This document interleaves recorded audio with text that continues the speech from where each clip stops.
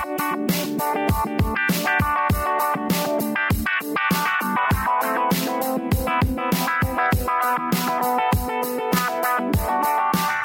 we welcome you back to Moving Forward with Young Voices here on the Fed by Ravens Media Network. Happy to welcome Eric Peterson back to the program. Eric, you've been a regular contributor for Young Voices. For folks meeting you for the first time, tell us just a little bit about yourself. Yeah, I am based in New Orleans. I work at the Pelican Center for Technology and Innovation, and I work really hard to make sure that Louisiana is the most welcoming state for innovators and new ideas in the nation. Nice. Now, we're going to be talking about the budgeting issue that's going on in Washington right now, but specifically, I'm looking at an article of yours. There's enough money to close the digital divide. Why is Congress pushing for more? Can we start with what is that digital divide that you're referring to?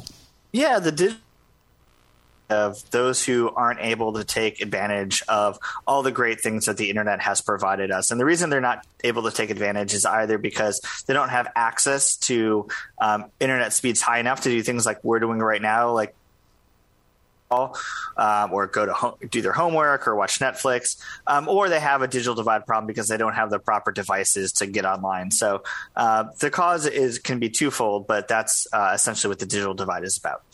Okay. Now let's talk about spending. I mean, look, the bills that we're talking about, we're talking the infrastructure bill, right? Uh-huh.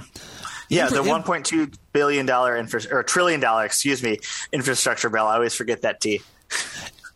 Infrastructure has taken on a lot of different meanings, and sometimes I'm a little bit confused because it looks a lot like whatever a politician thinks, whatever pork they'd like to send a certain direction. Well, that's infrastructure too.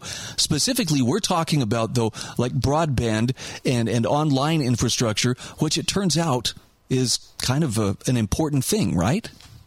Yeah, I mean, absolutely. We saw during the pandemic how important our networks were, right? The ability for people to work online or go to school online really highlighted the digital divide in many places in our country. And the government has been working to close this for quite some time. But we've also seen really interesting new technologies to help close that digital divide as well. What are some of those technologies? I mean, the two that come to mind both are both Amazon with their constellation of satellites and also SpaceX. These rural areas are some of the hardest places to get with technology, whether you're trying to do fixed wireless internet or run fiber cables out there. It can be prohibitively expensive, especially if folks don't want internet. But SpaceX has basically solved that problem, by a $600 satellite dish pointed at the sky, and you've got pretty good internet coverage. Yeah, well, and I'm connected with you right now via Starlink and consider it one of the best things that could ever have happened because, man, I'm not the only person who struggled with slow internet and raised my fist and shook at it, the lack of internet options. But it's a very good technology, and I'm happy to hear that there's more opportunities like that coming along. Now, let me ask you this. What is the main goal? I mean, this sounds like legit infrastructure, but always it seems like there's strings attached whenever government money goes somewhere. Is there an interest that the federal government has in spending the billions of dollars they want to spend in expanding broadband? Yeah, I mean, I definitely think there is a legitimate interest in, promoting broadband. Again, we saw how important it was during the last year and a half. The thing is, there's already up to $800 billion available for broadband spending that came through things like the CARES Act or the budget or the Federal Communications Commission, which is all spending money to close this digital divide. So when we look at spending an additional $1.2 trillion on infrastructure spending, it's like, well, why is there $65 billion allocated? And if you go and look at it, one thing becomes immediately clear is that a lot of that money is designed not to go to people who don't have internet access, though certainly some of those people might see some of that money. What it's designed to do is go to places to spend and create more networks on top of places that already have networks, and specifically in government-owned networks. It looks like there's a lot of favoritism towards getting the government in the business of providing broadband service in and of itself, rather than creating grant programs that have the private market invest in areas that they might not otherwise because it wouldn't make financial sense to do so.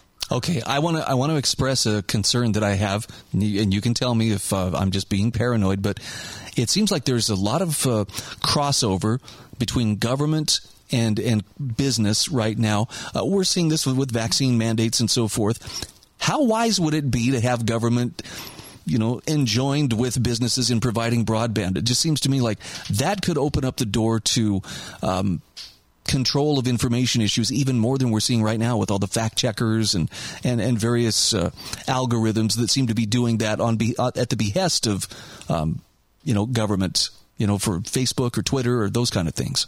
Yeah, you raise a really interesting point. When the net neutrality debates were happening, which seems like a long time ago, but they were not, the sort of worry is that, big telecom companies, right, were going to be the gatekeepers. They were going to be the ones stopping you from accessing whatever information you didn't want to access. And the government was going to have to get involved to put a stop to that, right? They wanted the free flow of information, and that's why we needed net neutrality.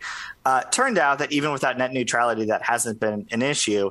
And most of the debate over what kind of content you get online has shifted to other sorts of companies and the platforms that you mentioned.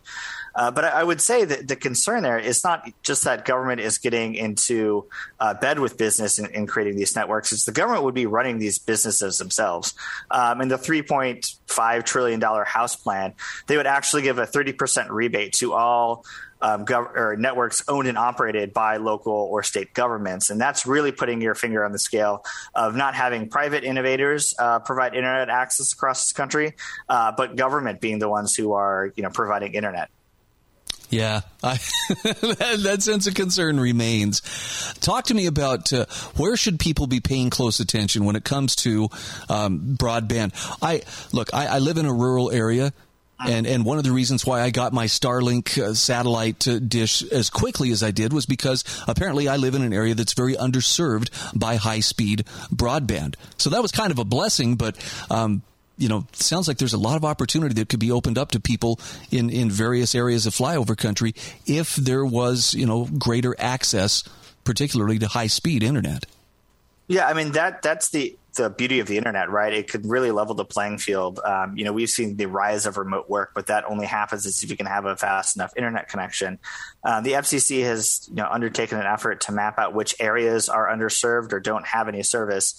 And I think understanding exactly where that is will be really important. But this is where the states can play a really big role. I talked a little bit earlier about that $800 billion that's available. States have access to a lot of that money to spend on broadband infrastructure. If they identify those key areas, they can do a lot to help expand access to those areas using those funds without necessarily getting in the business of providing broadband internet themselves. Just one example would be providing vouchers so that folks who might not be able to afford the $500 to buy your Starlink satellite, give a voucher, they can go buy it and then, pay for the service in perpetuity. And that makes way more sense than giving it to a company to run expensive fiber wire out there at the cost of, thousands of dollars. So it's spending money that's already been allocated to good use, using market mechanisms, and actually addressing the problem we want to address.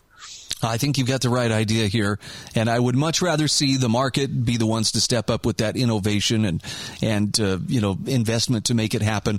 I'm just for various reasons. I'm very worried about government getting its hands further into the cookie jar and exerting more control than it already does. Primarily regulatory wise. Yeah, I think we're far away off from this in America, but you certainly have seen in other countries, right, when things start to go south politically, right? One of the first things to do is shut down the internet. Yep. There was some talk 4 or 5 months ago when Cuba was going through their issues about providing internet access to the Cuban people via satellite. And I think, again, this is what you're seeing, the great progress of innovation, right? That if Elon Musk gets enough satellites up there and you have a satellite dish in Cuba, the government might not be able to stop you from getting online, no matter what they try to do. And that's the real benefit of innovation and letting the market lead rather than the government sort of take control over these issues. Tell me something positive that you see on the horizon, either innovation-wise or just technology-wise. It seems like we have come a long way from when the first smartphones were out. What was it, 2007? The iPhone was released. What do you see coming that gives you encouragement? Yeah, obviously satellite internet, I think, is really a game changer, as you're pointing out in your rural areas. One thing that I found particularly interesting, obviously I live in New Orleans, we just went through a hurricane. One of the big differences between now and Katrina, obviously there are very different storms, but the way that our communications infrastructure has been updated, part of the reason Katrina was so bad is so few people could communicate with each other. Cell phones went down. Access to the internet on your phone was something that didn't happen. And now communication companies are doing everything from launching blips to drones that provide telecommunications access, so people know where to go to be safe. If they need rescuing, they can contact the government or people like the Cajun Navy. All that to say is, it goes to save lives and can get the people the recovery they need really soon after a storm, and that's a great benefit. Okay, we're talking with Eric Peterson. He is a Young Voices contributor and director of the Pelican Center for Technology and Innovation at the Pelican Institute for Public Policy. Eric, great to catch up with you once again. Have a great one. Yeah, you too. Thanks so much, Brian.